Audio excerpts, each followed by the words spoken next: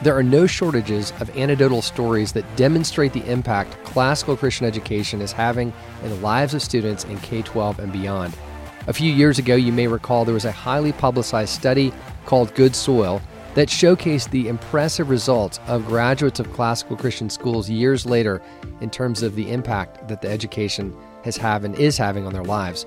We discussed this study at length 2 years ago on Basecamp Live episode 145 if you want to go back and listen. But just this summer, Brad Doppelhoff, as part of a PhD program with the support of the folks at the Barna Group, set out to measure the ingredients that enable classical Christian ed graduates to go the distance in their lives and in their faith. Brad's insights continue to illuminate the unique and proven and measurable impact classical Christian schools are having on the next generation. Stay tuned for this episode of Basecamp Live. Mountains. We all face them as we seek to influence the next generation. Get equipped to conquer the challenges, summit the peak, and shape exceptionally thoughtful, compassionate, and flourishing human beings. We call it Ancient Future Education for raising the next generation. Welcome to Basecamp Live. Now your host, Davies Owens. Welcome to Basecamp Live. Davies Owens here. Thank you for taking the time to listen. I always say that at the beginning of these episodes because I really do appreciate the opportunity to speak into your lives and to impact schools around the country. Love hearing from different school leaders. Love getting the opportunity to come and visit at your schools. That's definitely something I'm going to do more of this fall and in the coming years. If there are opportunities, you can check out the Basecamp Live website and learn more about various ways that I engage with schools around the country. But number one, most important, this episode is here as a resource for you, and I appreciate any feedback and comments and just connecting with you, info@basecamplive.com. I had the opportunity to sit down with Dr. Brad Doppelhoff, who is a fascinating individual. He'd spent 25 years in public education and discovered, like so many classical Christian schools, made a huge life change, and is a guy that asked hard questions. And in particular, as he began his PhD, he wanted to see what are the ingredients that really go into causing students to go the distance. Dr. Doppelhoff is the headmaster and dean of the School of the Ozarks. It's a fascinating model. They're considered a lab school of the well-respected College of the Ozarks. They have access to the best resources from the college that they then pour into this 125-year-old Christian liberal arts school over the K-12 journey. His experience in secondary education spans more than 3 decades and includes administration and coaching and teaching mathematics. He's also proven himself to be very community-minded and connects and serves throughout his community. His educational background includes a specialization in education, certificate from the Missouri State University back in 2011, an administrative certificate, Master of Science in Education, and a Bachelor of Arts in Mathematics from Bethany College. So again, somebody who's a practitioner in the trenches of everyday classical Christian education, but brings that scientific mathematic mind, which is perfect for the research that he's done. I'm really excited about what he has discovered that we're going to get to share with you here in this interview. So let's jump now to my conversation with Brad.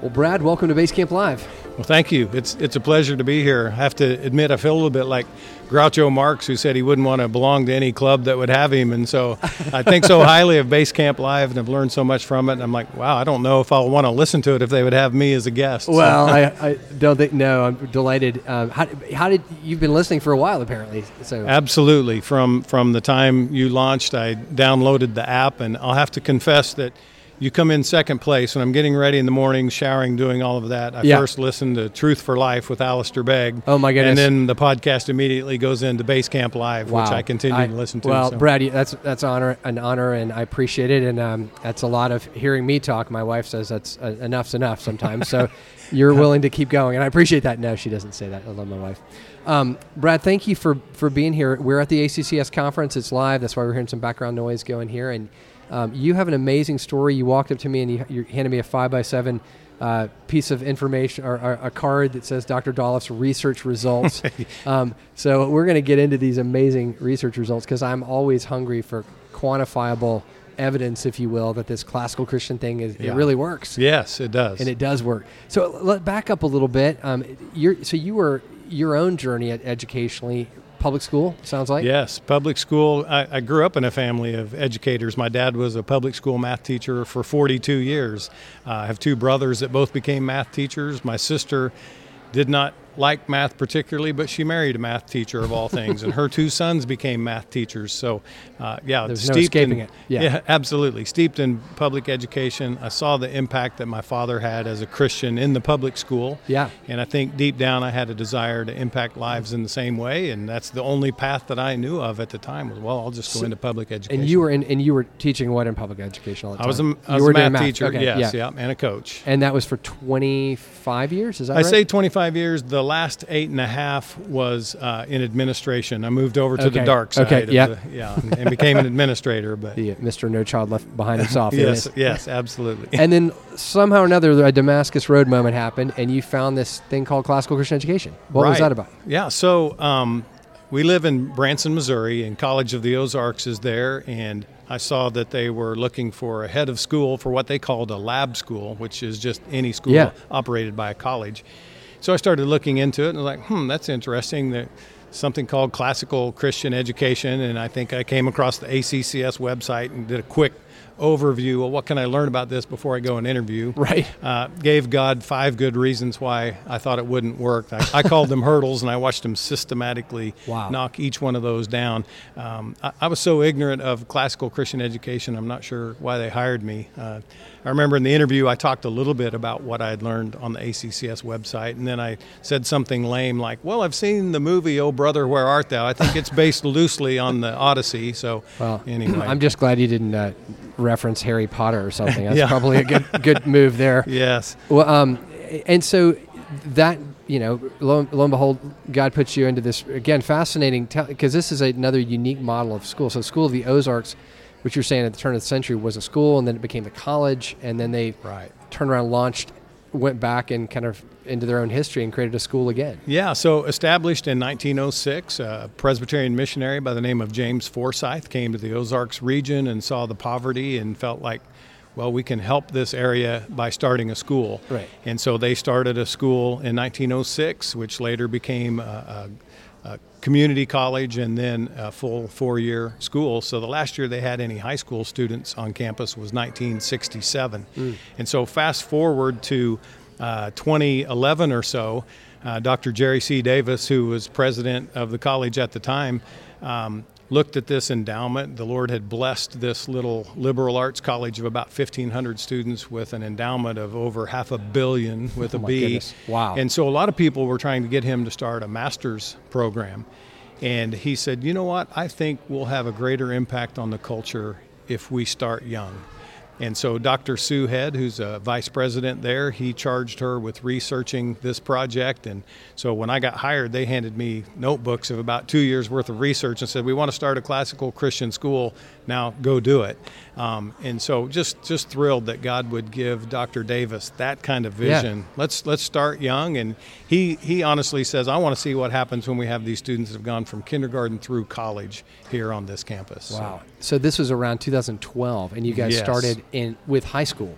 We did, yeah. And again, I was so ignorant of classical Christian education. I'm like, sure, we can have a classical Christian high school. It doesn't matter what background these kids come from. Let's start a classical Christian high school. Maybe we can share professors with the college. And so went into it, came to the ACCS conference that summer, Davies, and I went home and I told my wife, I said, I feel like I've been to a revival. This is the way I've always wanted to do education. And providentially, I had a son who was going into his freshman year. And so because we started as a high school, then he got to go to this school. And 3 years later, my daughter. And anecdotally, I had seen in their lives the impact of this type of education, and in some ways kind of steered me towards this type of research. Which, again, what an encouragement, because I think a lot of times folks come across it later, as you did, and kids are either completely out of the house or are, as yours were, kind of midstream. But the very fact that classical Christian education had such a a resounding effect that even though they didn't get the grammar school, they were Right. still okay. I mean, obviously you're a good parent. I can take it. Well- that you must have. We know that. We know we're going to get to that actually in the research. Parents make a big difference. That's where it starts. Yeah. But nonetheless, they came in kind of mid-movie and did great. Absolutely, and that was one of the things I wanted to look at too, to see if the number of years a student attends a classical Christian school has an impact. But what I love is that first year, seeing God providentially put me in places. I decided to take the science teacher we had hired to a math and science conference that was hosted at the Oaks in Spokane, Washington. Yep. We hadn't even hired a math teacher yet. And so Charlie Dowers, who's now the headmaster there, calls me. He was running the conference, and he said, my headmaster, Bruce Williams, wants to make sure that you understand what kind of conference you're coming to, because you're coming a long ways from Missouri. And I said, look, Charlie, we know nothing about classical Christian education. I will take whatever we can find. Yeah. And I look at that now, and maybe more than the conference itself, God was providing me with a mentor in Bruce Williams that I could turn to and say, what do I do? How do we go about this process? And I was just talking with him right before I came down here, just lifelong friends. Well, and that's one of the, I mean, we absolutely need to, quote, do life together. I think there's so many folks that are coming into this reawakening or discovering of classical Christian, then looking for guidance and support. And this is what's so encouraging to me, having been just at the SCL conference, now ECCS conference. I mean, there is a lot of just ground level support. I mean, half the people at both these conferences are brand new into this. Yeah. So let's kind of focus in on the research. And as I said at the beginning, I so appreciate what you've done. Maybe it's because I was a sociology nerd back in the day and as a major at Furman.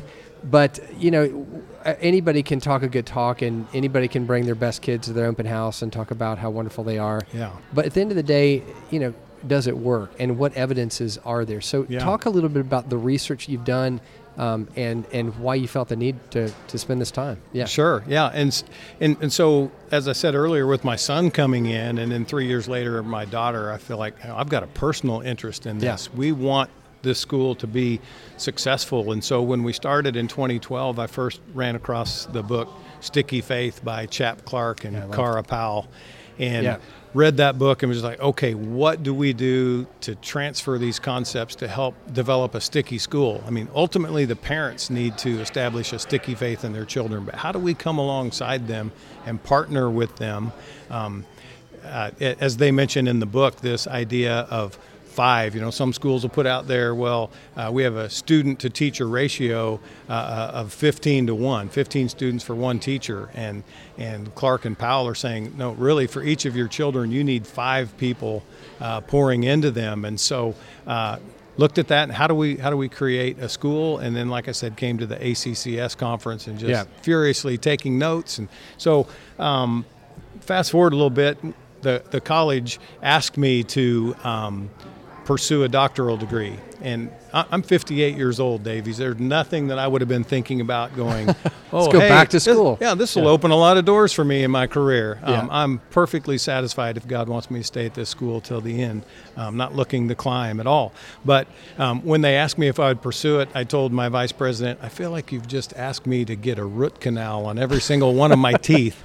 But again, providentially, God put me in the situation then where I could look at, are these schools doing what we say they're doing? I could provide anecdotal evidence. We had 6 graduates our first year, but of those first 4 classes that we had, Davies, we've got 4 of our graduates that are now teaching at classical Christian schools, including my son starting this fall. That's awesome. Yeah. And so I could see the impact anecdotally, but I wanted to see, can we have some hard evidence? Yes. So let's get, just at a very basic level, what were you trying to look at? How big was kind of your sample size? Just a little bit, just give us a sense of the scope of this. Yeah. So when I got into the program, I discovered the book by David Kinnaman and Mark Matlock, Faith for Exiles. And I know you just did an interview with David Kinnaman. Yeah, Barna, that's right. Yes. Yeah. And so looked at that research, and I'm going, oh my goodness, only 10% of their sample population of young people that were raised as Christians would qualify for what they called resilient disciples. And I was like, I sure hope that ACCS schools are having a better a better success rate than what they're seeing in the general population of kids being raised as Christians. So began to work in my program there at Southwest Baptist. My other postgraduate experience for a master's degree and specialist degree had been, I ended up writing about what the head of the department wanted me to, and it was grueling. So I went into it, and I showed them this book, Faith for Exiles, and said, can I do a study of ACCS graduates to see if we're having a different outcome than what they found? And so started talking with David Goodwin, and he told me about the Cardis study, and then likewise the Good Soil report. And that was such tremendous news for us, again, as classical Christian schools. But the sample population they interviewed was between the ages of 24 and 42, if I recall correctly. And it also, if I remember, and I've, again, been a big fan of that study, but I've also challenged David and said, that study was functionally for graduates prior to, I think, 2006. I mean, so which I always like to remind people, in June of 2007, the smartphone came out. So I really would challenge David and the team there, and I think they're very open to it, is to, let's do it again. Go back now, given the current cultural moment we're in, and let's see how well we're doing as far as the stickiness. Yes. But in the meanwhile, while he works out his next round, you've done it. And so, again, kind of give us a sense of what were you trying to measure in that sense? Yeah. So as you know, as a sociology major, you're looking for a gap in the research. Where's there something that hasn't been done? And so I, first of all, went for the 18 to 24-year-old demographic, because those are students that are still in college, and we didn't have that. This is fresh research. The survey was given in January of this year. Of 22, Of 22, yes. Hot off the press. So these are kids that had the smartphones, went through the pandemic at colleges and universities while that is going on. And so really focused on two questions. And the first was, is there a statistically significant difference in ACCS graduates and the sample population that Kinnaman and Matlock studied, looking at the four categories that they described of prodigals, which unfortunately are those kids that were raised as Christian who will say, I'm no longer a Christian. I'm either nothing, or they'll say they're Buddhist, or they've converted to Judaism or something. Nomads was the second category. They say, I'm a Christian, but I haven't really been to church or done anything with my faith in the last 6 months. Okay. And then you've got habitual churchgoers, which are regular attenders, but you don't see a real impact on their life outside the church. And then the resilient disciples that are not only regularly practicing their faith, but it's having an impact on them, and they have a desire to impact the culture around them. So I wanted to see, do we differ significantly in those four categories? And then the second question was, is there a correlation between the number of years that these students went to an ACCS school and their faith commitment currently? Those are great questions. I mean, undoubtedly, you are at this moment, at the most cutting edge research for our movement. I don't know anybody else that's doing it, especially right now in this moment, post-pandemic. So why don't we take a break? We'll leave everybody right on the edge, and we'll come back and we'll jump into, what the answer is. I think it's good news. And actually, I know it's good news. Yeah, definitely. It's very good news. I was very pleased. All right, we'll be right back.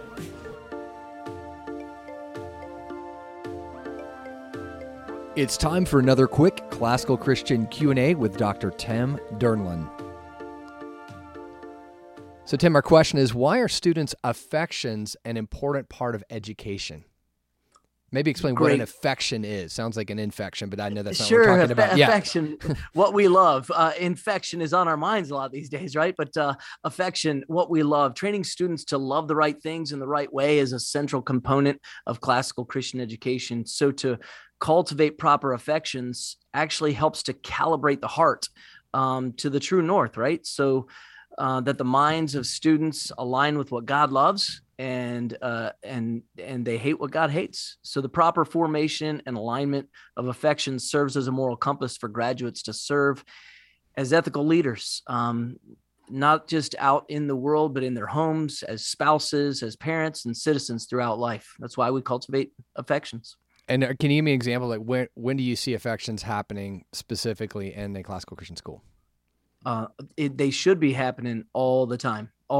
Every moment, teachers are looking for ways to shape and tune the students to a right understanding and loving the right thing, not just the academic knowledge. Yeah. And this for sure is the heart and soul and the difference of a classical Christian school. And although you could argue that every school shapes affections, but may not always be the right affection. So maybe. That's right. Right. That's right. Yeah. We could talk about the list of the modern world's affections that, there's no value neutral education, as we like to say. So you're right. Affections are really important. All right. Thanks, Dr. Tim. Hey there, I'm Jeremy Tate, founder of the Classic Learning Test, or CLT. Here at CLT, we are big fans of the Basecamp Live podcast, and we're excited to be joining Basecamp in the renewal for classical education. In addition to our beautiful suite of assessments for grades 7 through 12 and soon to be 3 through 6 as well, we have exciting new things going on at CLT. Please check out our new website where you can find out about the Anchored podcast, the CLT Journal, and upcoming test dates. Head over to www.cltexam.com/Basecamp. Again, that's www.cltexam.com/Basecamp. Whether you're a homeschool parent, a teacher, or school administrator, we would love to support you in your mission fulfilling a classical vision for education. Welcome back to Basecamp Live here with Dr. Brad Dourif at the ACCS conference. Brad, let's get into it. I think folks are probably thinking, this is great. I'm so eager to hear, what did you find? So give us some of the details. Yeah, so we wanted to see, again, if there was a significant difference in those 4 categories. And so my first concern was, I guess I hoped that we would have just the opposite results of what Kinnaman and Matlock with the Barna Group found. If they only had 10% of their sample being resilient disciples, my hope was, I hope 90% of our sample turns out to be resilient disciples. And just to make sure, kind of as we compare these apples to apples, so the Kinnaman Group the assumption was these are evangelical Christian kids who've gone to church and they're in Christian homes. Yes, these are kids raised as Christians who indicated they were raised as Christian. And then now they're 18 to 28 years old, and they ask them a series of really in-depth questions, close to 60 questions. And then in order to be classified as a resilient disciple, there were certain criteria they had to meet. Yeah, some of it's very basic, like do you believe that Jesus was sinless? Do you believe in the inerrancy of Scripture? Sure. But then there was more than that beyond that to be qualified as a resilient disciple. So I'm just trying to, again, as you look at how this was set up, I mean, you're comparing Christian parents, same thing. Church going, difference, school. Right. So this is really where that variance pops out. Yeah. Go ahead. Yeah, so thankfully the Barna Group gave me permission to replicate their questions. They gave me the scoring guidelines that they use to classify the respondents into the categories. And so what we found out was that 37.7% of the ACCS sample turned out to be resilient disciples. So I first looked at that and I was like, well, that's not 90% like I hoped, but that's 4 times what the other group had been. Yep. And then the second highest category, those that they called habitual churchgoers, those are ones that attend church at least once a month, but didn't answer all the questions in such a way that indicated it was really making a tremendous impact on them.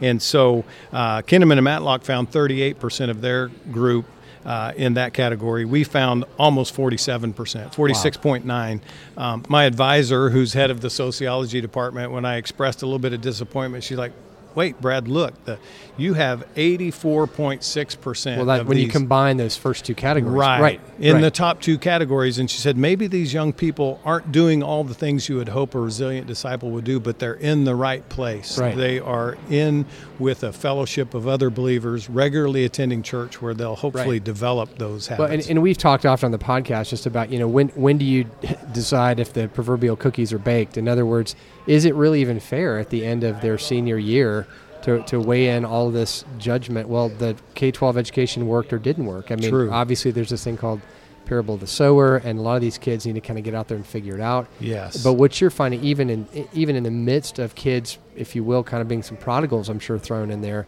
they're still anchored. There's still a sense in which something was deeply embedded in them of truth. Yes, and as you go back through the related literature, what I specifically had to say that I was testing was family life cycle theory. Family life cycle theory says that kids generally tend to follow the religiosity of their parents.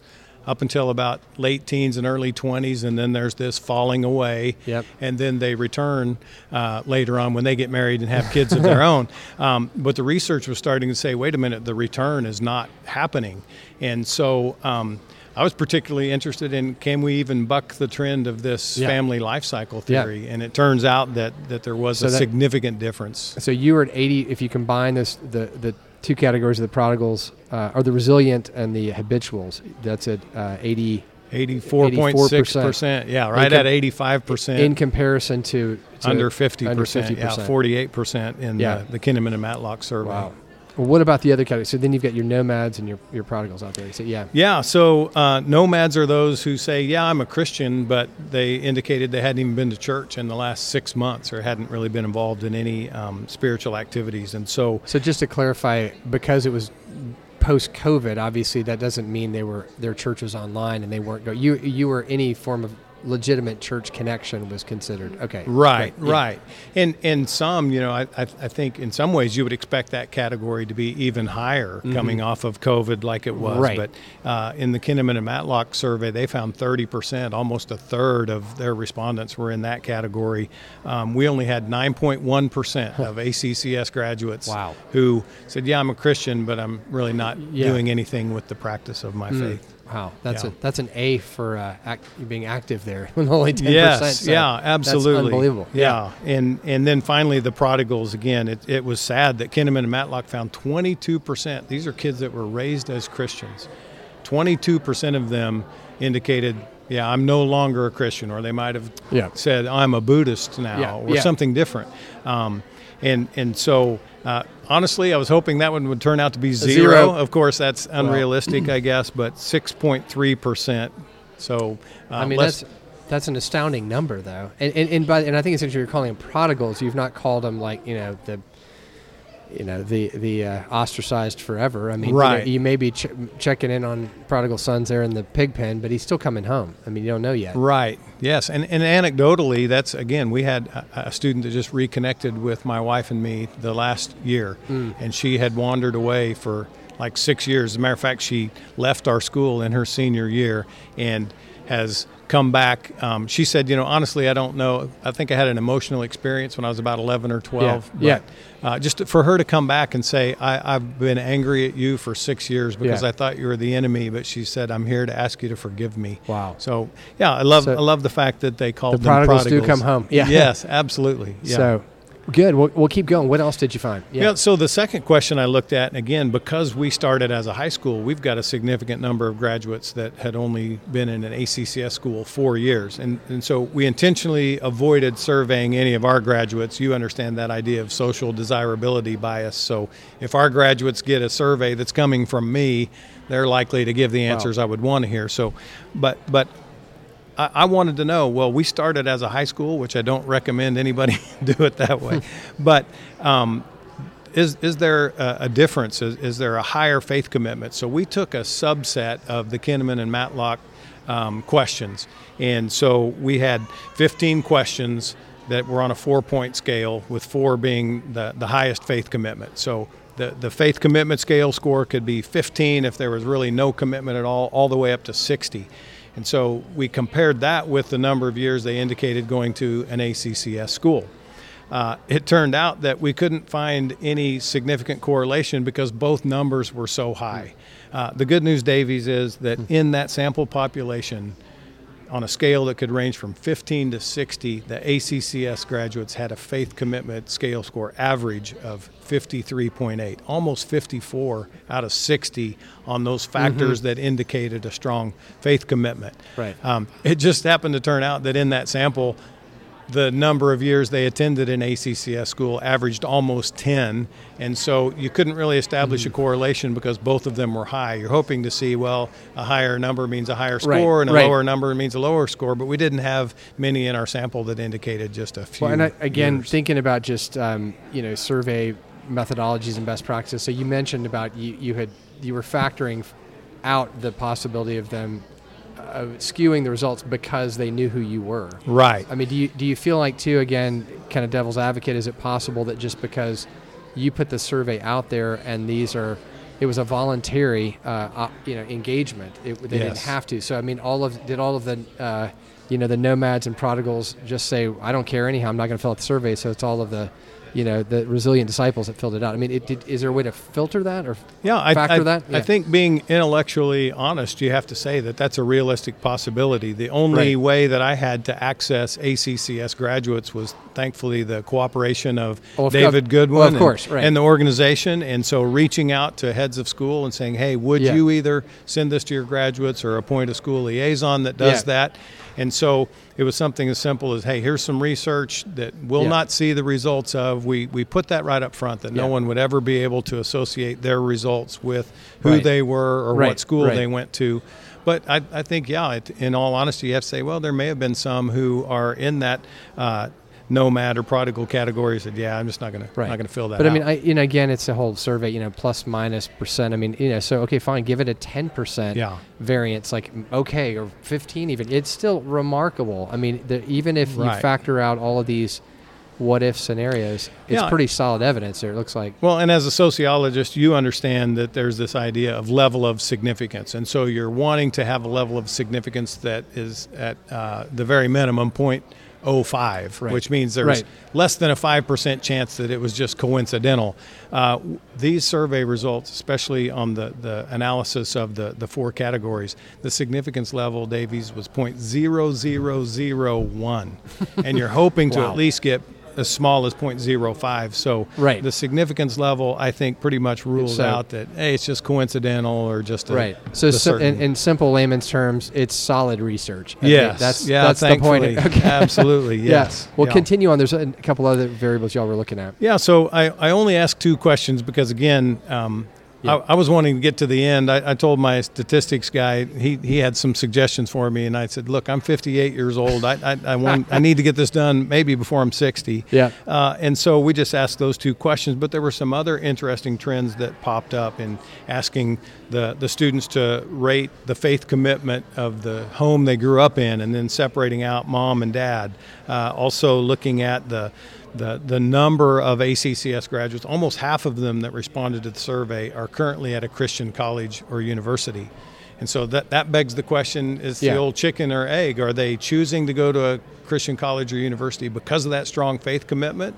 Or did this group have a stronger faith commitment because they chose to go to a Christian college or university? So that's something that remains to be seen. But I think there probably is a very high percentage of all ACCS graduates that make that decision. Sure. Well, I mean, they've been guided and directed and experienced for 13 years that this is the kind of setting. It's hard for someone, I think, to come out of our schools and just drop into State U and and have every variable. Not that they can't and not that they shouldn't at times, but I think they're probably choosing to kind of continue what I like to call 13th through 16th grade. So and so I thought, well, now that I have these results, can we look at and see if there's a difference in the group that went to public universities? Because we all hope, no matter where these students go, they'll have an impact, and they will. I mean, right. And again, being intellectually honest, you have to do some assumptions testing on the sample to see if you can detect a difference. And the sample size that we had did not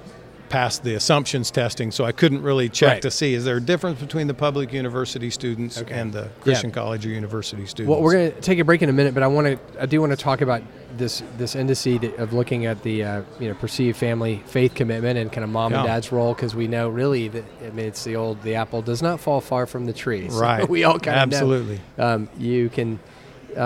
You can go a long way with a classical Christian school, but we can't be your family and we can't be your church. So these are key ingredients. So, exactly. So why don't we take a quick break and we'll come back and hear the rest of the research and then really talk about just some application.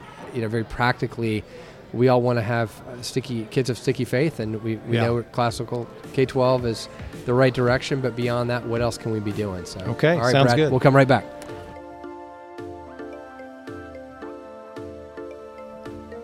He's worked with families for more than 30 years as a licensed professional counselor and marriage family therapist. It's time for a quick encouragement on the best practices of raising the next generation.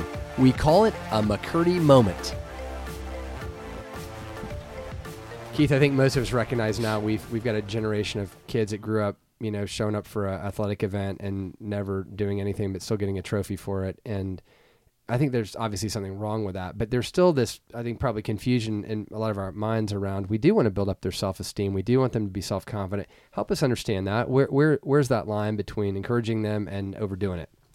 Yeah, I think some things we've learned in the last 25, 30 years with self-esteem is that we have definitely overdone it. And here's some of the things we know, that when we overinflate self-esteem, when everybody gets a plastic trophy and everybody's getting an award for basically existing and breathing and being a member of a class, when we do that, a couple things happen. Number one, we typically increase anxiety and depression among those kids because they find themselves in one of two positions. My parents are telling me how great I am. Everybody's telling me how great I am, yet on the inside, I know I'm not. So that creates a real discord and often fuels some depression about understanding and knowing who they are. For other kids, it sets a standard that they believe they have to reach. And so they're constantly anxious about whether or not they're going to be able to reach it and fail, and that drives up anxiety. I have those kids in my office all the time.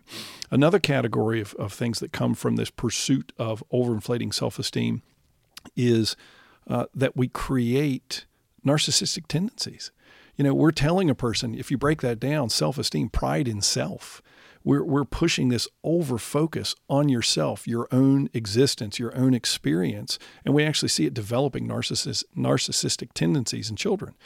And the third thing we see is, and this is the most troubling day-to-day, I think, an overinflation of self-esteem decreases regard for others. In other words, the more we overinflate self-esteem, the more we are telling a child how great they are, we make it harder for them to see their neighbor. We make it harder for them to be selfless. Yeah. And that directly affects their ability to operate in the community they're in. Yeah. And I see that on a daily basis as one of the worst things coming from this drive to inflate self-esteem. It seems so counterintuitive. It seems like the very thing we would want to do is actually be affirming them. So, I mean, how do you again find the line? But we know we're not going to give our kids a trophy for everything. But are there things that we should be? How can we affirm them without crossing that line? What should we be saying to them? Well, I think we have to tell our kids the truth about some basic things in life. One of these, it's not understanding, not having the best self-esteem, but actually seeing yourself accurately, understanding that we are broken. I think Francis Schaeffer referred to us as a glorious ruin. Understanding we're broken, yet God made us with a purpose and made us capable. Yeah. And talk more with our kids about not how great we are, but how God made us to operate in His kingdom. Equipping a child to get along with his friends is more valuable than any plastic trophy he would get. Yeah. One comes from understanding your role in God's kingdom, understanding how to deal with those around you. Another comes from just thinking I have to pursue an achievement. Yeah. And seeing yourself certainly as a receiver of unmerited, unconditional love and grace goes a long way to kind of rightly orient that, I would think. Absolutely. Great. Thanks so much, Keith. Got a question for Keith to answer on a future McCurdy moment? Well, send it to us at info@basecamplive.com and learn more about Keith McCurdy on the speaking page on the Basecamp Live website.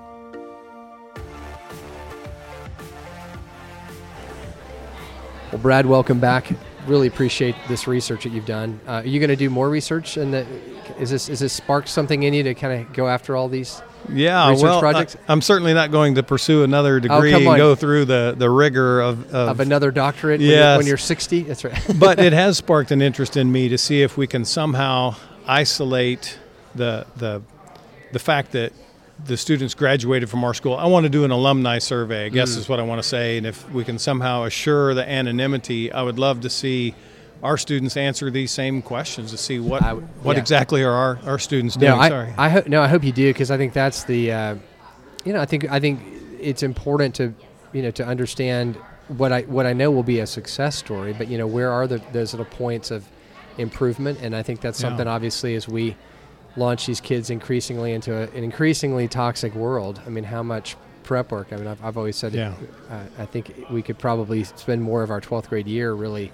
pressure testing before we launch them and send them out there. But And honestly, the heart tug as well when I look at that, even though it was a small percentage of 6.5 3% of ACCS graduates that turned out to be prodigals, my mind can't help but go towards Jesus' parable of the lost sheep. Yeah. What's happening with this one, and what do we need to do to go after that 6.3%? And again, anecdotally, I can point to some of our graduates that I don't think are practicing their faith, and they might not even say that they are a Christian. And my heart tugs for those. So I think further research would be maybe qualitative research of talking to those that are prodigals or nomads to find out what factors are contributing to that, and then also pursuing those resilient disciples to ask, what are those factors that were present in your life? Let's hear it from your point of view. Well, let's get one more area of focus as far as the research goes, which is right in this, to your point about family and faith commitment. So talk a little bit about what you found, especially with regards to the involvement of the parents. Yeah, it was kind of interesting and would have been one of my research questions if I felt like I had more time in my life than being in the sunset period. But the research indicates that there's a very strong correlation in high school graduates' perception of the faith commitment in their home. And then actually there's a higher correlation between the faith commitment of the mom and continued religiosity than that of the dad. And so I decided to ask that question of this group. It was not in the Kinnaman and Matlock survey, but just wanted to hear how they responded. And so, again, this scale could range from 1 to 6. There's actually a literal slider on the website where they could slide the scale up to where the faith commitment was. And the ACCS group indicated an average faith commitment of their home of 5.37 on a scale of 1 to 6, which is great.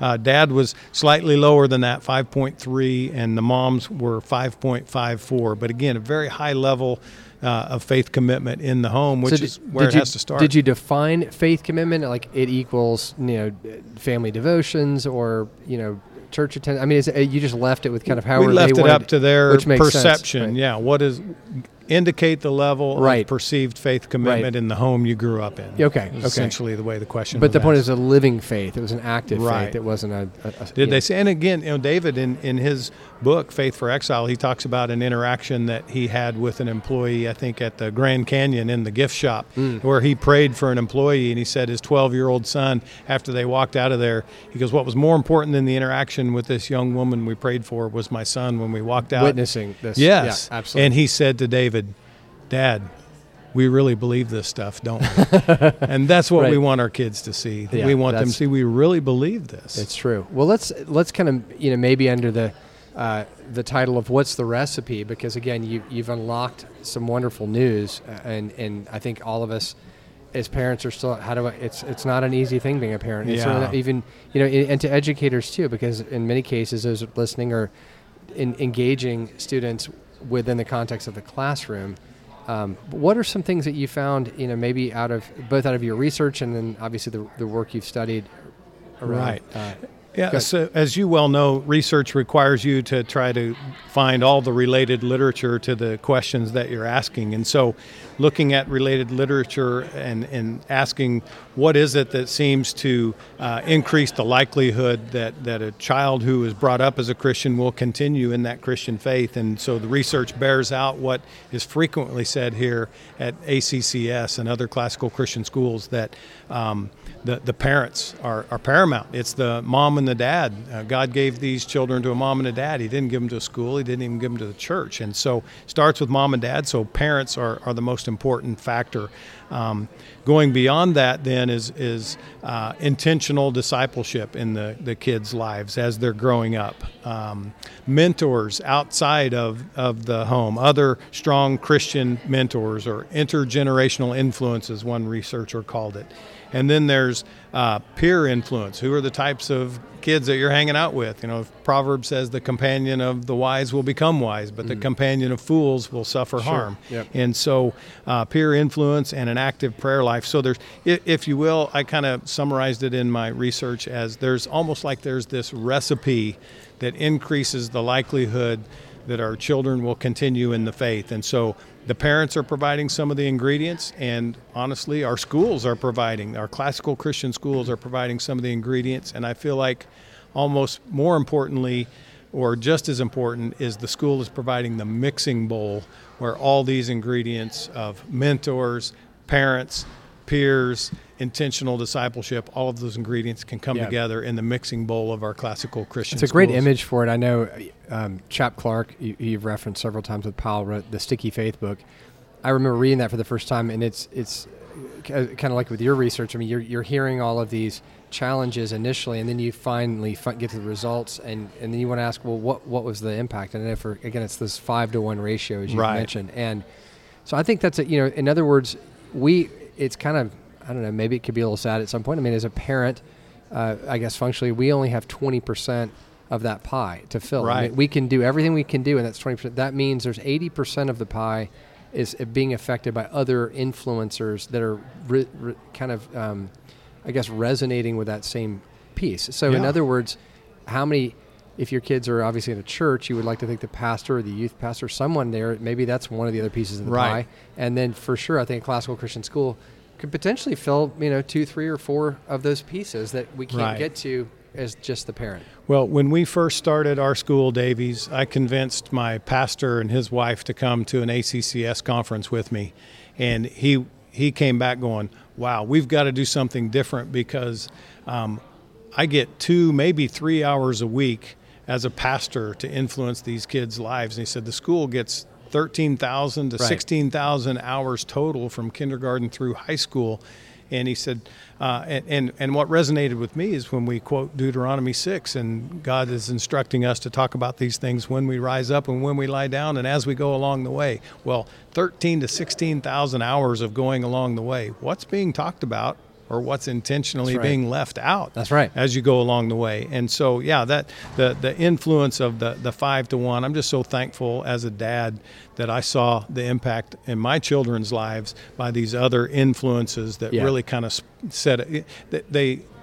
I guess I would say they verified what was being said at home. Well, I'm sure any of us listening as believers would, if we just thought about our own journey, I could certainly point to my 5. I mean, I've got, came from a broken home, but my mom was an active person, Christ follower, but I'd spent years over the years at L'Abri Fellowship, was mentored by a British gentleman, Donald Drew, who was like a father. I mean, all of these, we all have these stories, but they're all people God's put on the journey. But obviously, in a classical Christian school, you maybe don't have to search as far to find the people because they're right there. Right. Yeah. They're the ingredients are here. Right there. The mixing bowl's here for them all to come together. Oh my goodness, Brad. Well, anything else that stood out to you? I know there's a lot we can keep talking about here, but just that was sort of a takeaway for you in this. Yeah, the other thing that kind of jumped out in the data after we got it back was the high percentage of our sample population that was attending a Christian college or university. Almost half of the respondents indicated they were at a Christian college or university. So, again, is that an indicator of a high level of faith commitment that these kids come out of our schools so committed to Christ that I want to continue this type of education? Or the other flip side of that could be, well, did we get such good results because they're at a Christian college or university? But again, as parents, I think we need to choose carefully. Yeah, well, especially today, right? Yes, as they're leaving our homes, as they're leaving our classical Christian schools, what type of messages are they going to be catechized, if you will, from the culture? One we were talking about before, just the hardest question for any parent, and it really is. It depends. Every child's uniquely made, but at what point do we begin to let out the lead, if you will, or give them more independence? And I think that's where sometimes parents and their enthusiasm to let their children make independent decisions and maybe even fail under my roof so I can kind of walk with you through these decisions, maybe abdicate too quickly.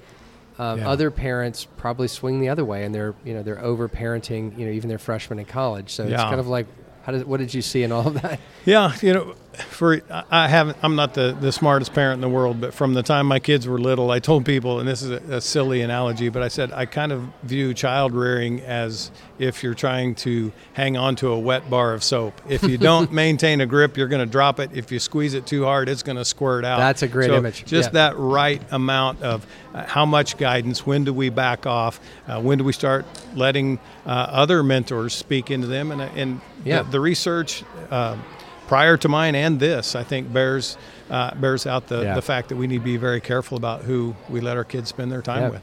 But the flip side is look at the fruit when it's done well. So it's, right. encouraging. And we could get into the whole realm of cell phones, and that was Kinnaman and Matlock's premise, as our kids are growing up in a digital Babylon. And so the influences that they have in their life, the face-to-face influences, I think are more important today than ever. Well, and that'd be interesting to take that 5 to 1 or the pieces of the pie, and how many of those pieces are already going to be backfilled automatically. If 3 pieces of the pie are filled by 7 to 9 hours a day of digital screen time, which is what it is for most teens, you better be getting some more pie pieces in there pretty quick. Amen. So, yes. Yeah. Well, Brad, thanks so much for your amazing research and just encouraging news. I think, again, sometimes we just get our head down in the weeds and we're like, boy, I hope this thing's really going to work. And we can see it. Yeah. Well, thank you for the opportunity to visit with you. Thank you for Basecamp Live, and I'm just very grateful for this podcast and also for the ACCS and thanks. How they've poured into us. Well, thanks, Brad. Thanks for listening. So we'll definitely get you back on here, and